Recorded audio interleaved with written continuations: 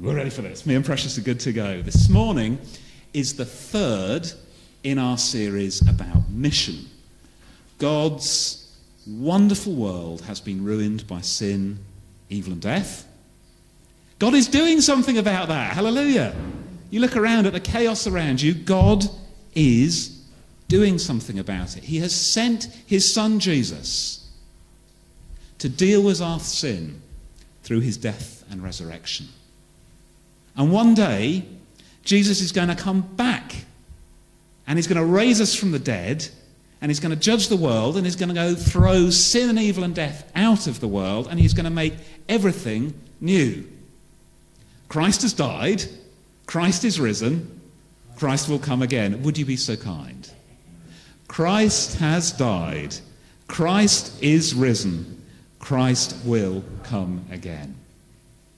We live in between Jesus' resurrection and Jesus' return. And God is working through all those who follow Jesus to take the good news about him wherever we go to the whole world, to confront evil, to bring healing, to bring change and transformation wherever we go.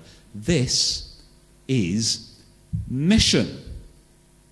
In the first message, we thought about Jesus is coming back. Tick, tick, tick. How should we live now if Jesus is coming back again?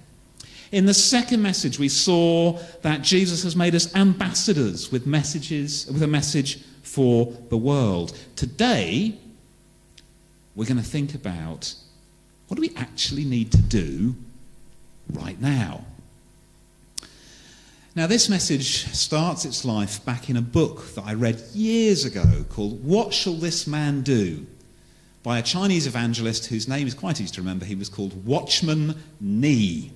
And he wrote this book, What Shall This Man Do? And I don't remember anything about the book at all, except chapter 3. And chapter 3 talked about sharing Jesus, and it totally changed the way that I thought about sharing Jesus with people.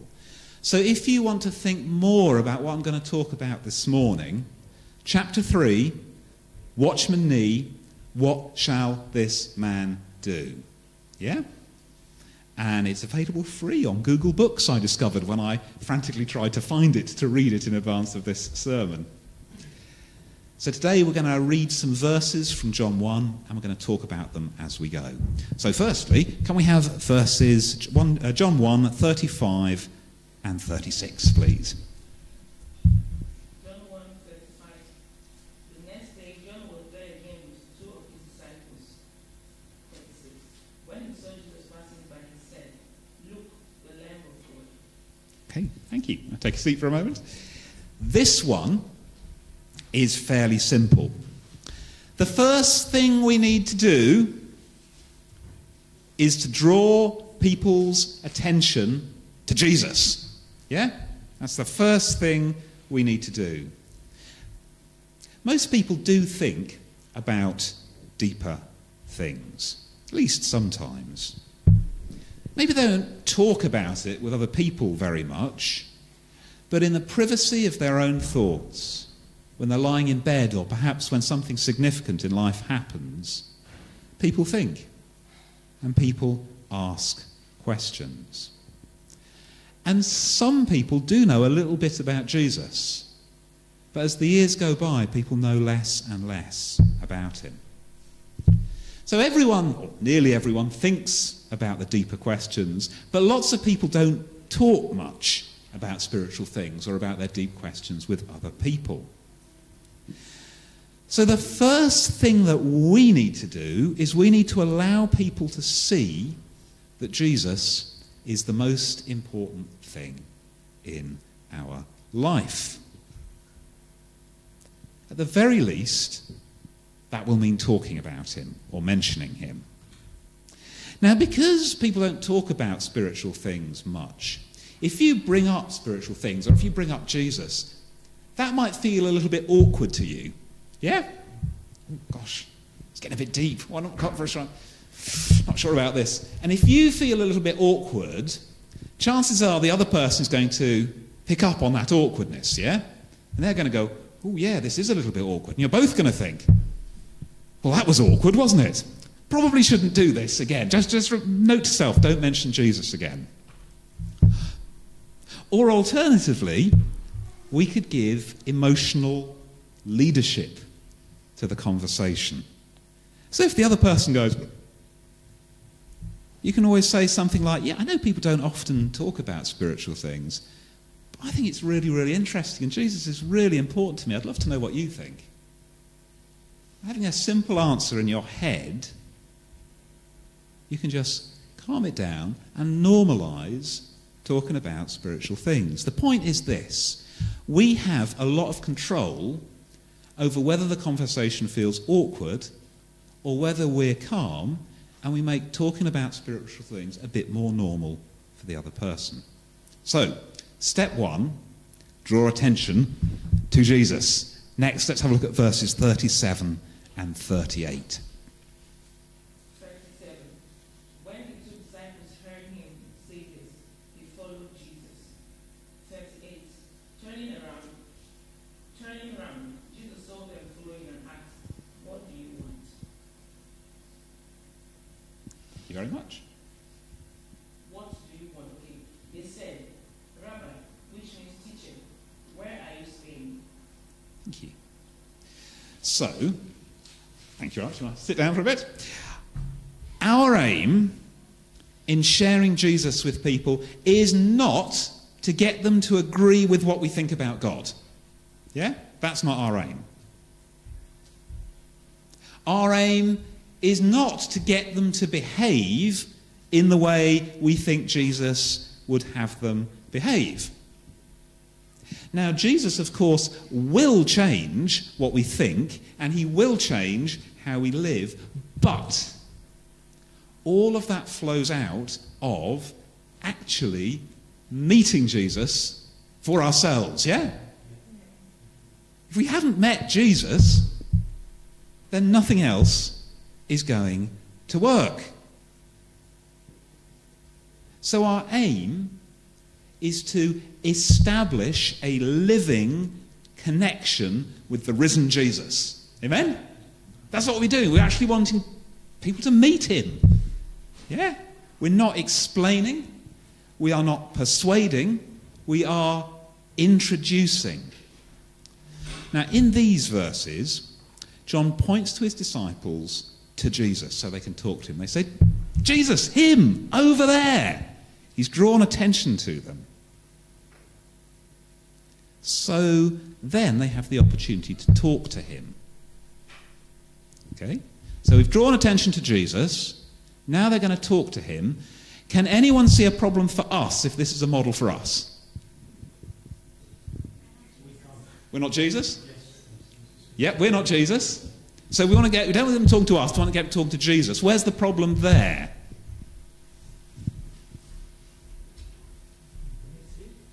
Sorry?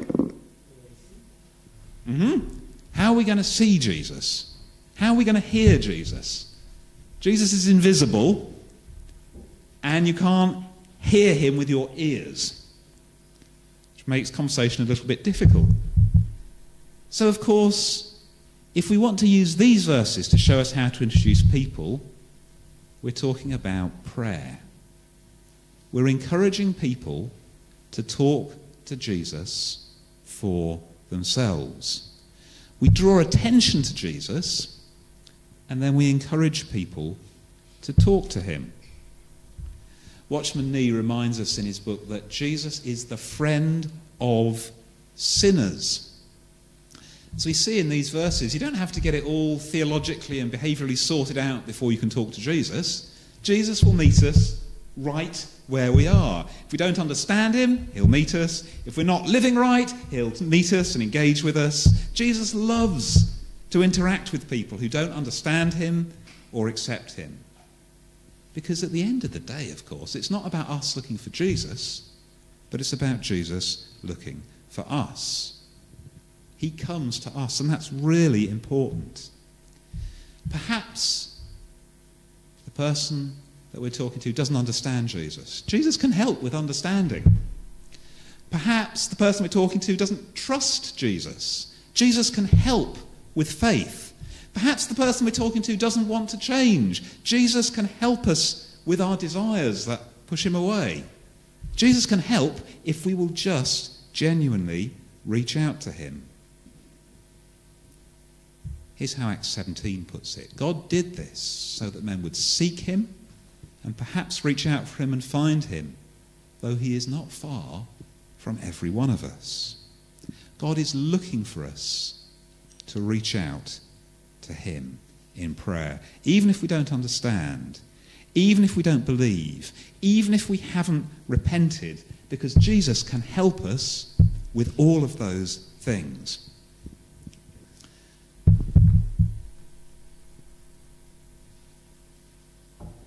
When I started to seriously think about Jesus, I came to a point of realizing I can't work all of this out on my own. And I've read quite a lot of the Bible, but I didn't understand it at all. And I certainly was far from convinced that I really wanted my life changing. I mean, I was quite a nice guy, but I suspected Jesus would make me a different kind of nice guy, the sort of nice guy I didn't want to be. So I didn't really want Jesus to mess around with my life too much. But something was happening in my heart, and one night, late in bed, I lay on my bed and I simply said, God, if you're out there, I need to find you. And nothing changed immediately, but I tell you, that prayer worked. Yeah? Because although nothing changed immediately, 4 months later, I came to faith. I genuinely reached out to God, and he genuinely answered my prayer. Not in the instant, but in a process over the next 4 months. Jesus heard me, and Jesus helped me so that I could come to him. Jesus is the friend of sinners. I had another friend of mine called John. John was the son of a minister, but he didn't believe himself. And having grown up in the church, he had quite a lot of issues with God. And I remember one day, me and John had gone out to the coast, and he was telling me all of his many and complicated problems about God. And we ended up above the Fish Quay in North Shields, sitting on a bench looking up over the river. And I said to him, John, have you tried telling God about all of this? And he looked at me a little bit oddly, and I said, just tell him what you think. Don't use fancy language. Just talk to him like you would talk to anyone. And if stuff starts to come into your head as you talk to him, just go with it and see what happens. And so he gave it a try, and he began to pray out loud. And he began to tell God all of his problems and his complaints and his frustrations and his questions in fairly blunt and direct language. And as he prayed, I watched his perspective start to change in front of me. I just sat there, and he met with Jesus, and Jesus changed his mind. Now, he still hasn't come to faith, but I tell you, he met Jesus on the quayside that evening, and I watched it happen. Jesus is the friend of sinners. And if we can encourage people to genuinely reach out to him, even if they don't understand, even if they don't believe, even if they don't want to change, Jesus can help them to understand. Jesus can help them to believe. Jesus can help them to repent. We want to introduce people to Jesus so they can connect with him for themselves. Verse 39. Verse 39. Come, he replied, and you will see. So they went and saw where he was staying and spent that day with him. It was about the 10th hour. So, John drew his disciples' attention to Jesus. They reached out and spoke to Jesus, so they began to hear and experience Jesus. And then Jesus gave them an invitation. If they would respond, then they would see. No, they would see. Not they would understand, they would see.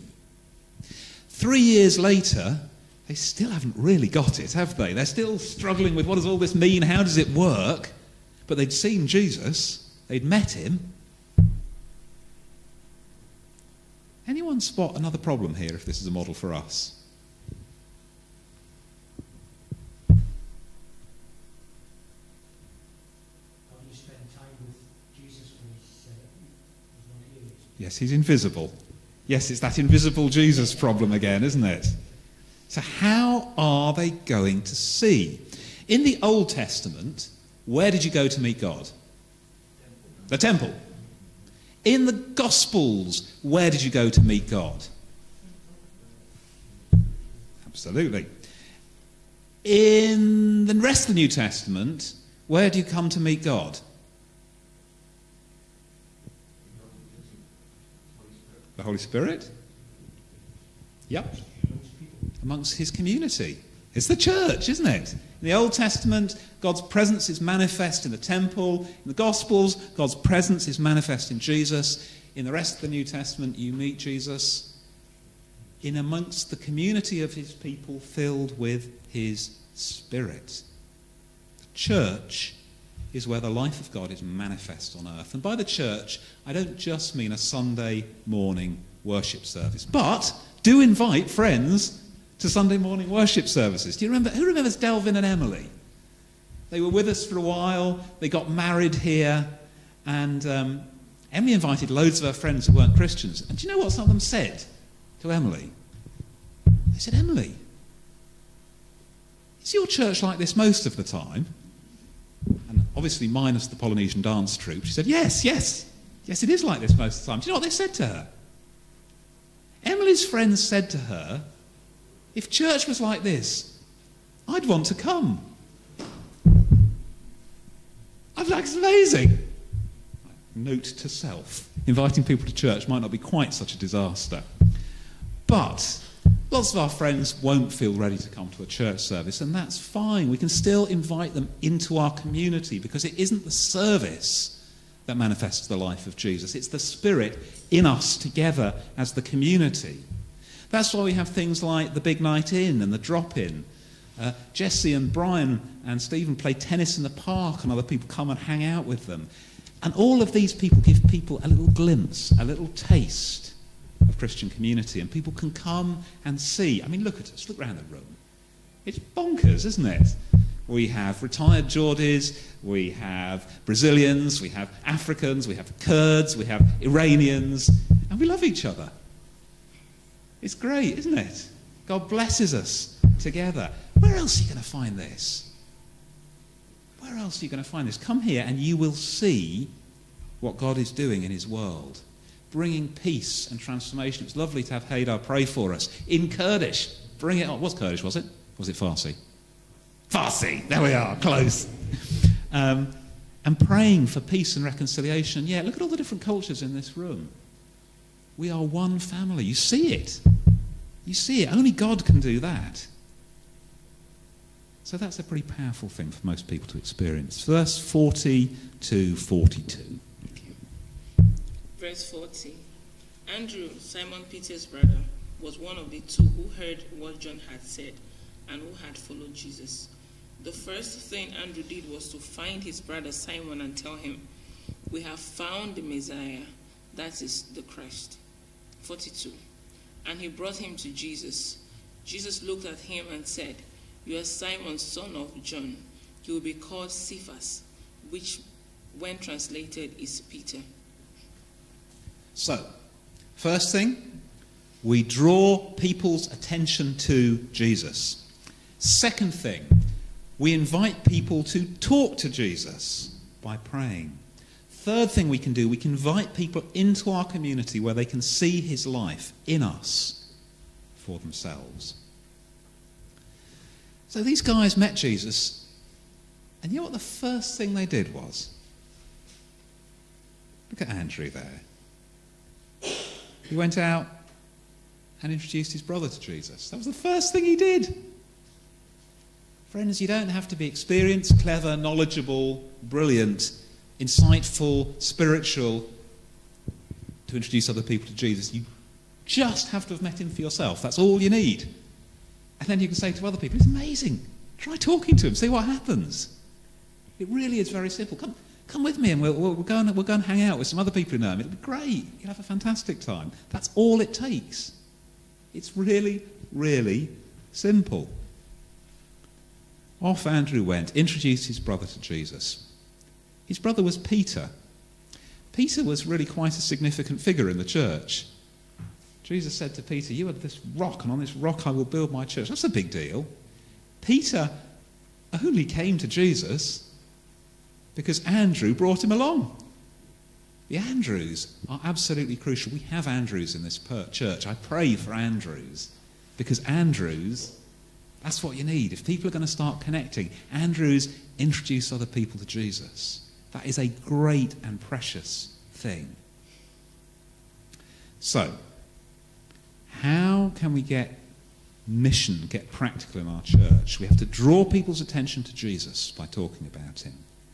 We introduce people to Jesus by inviting them to pray.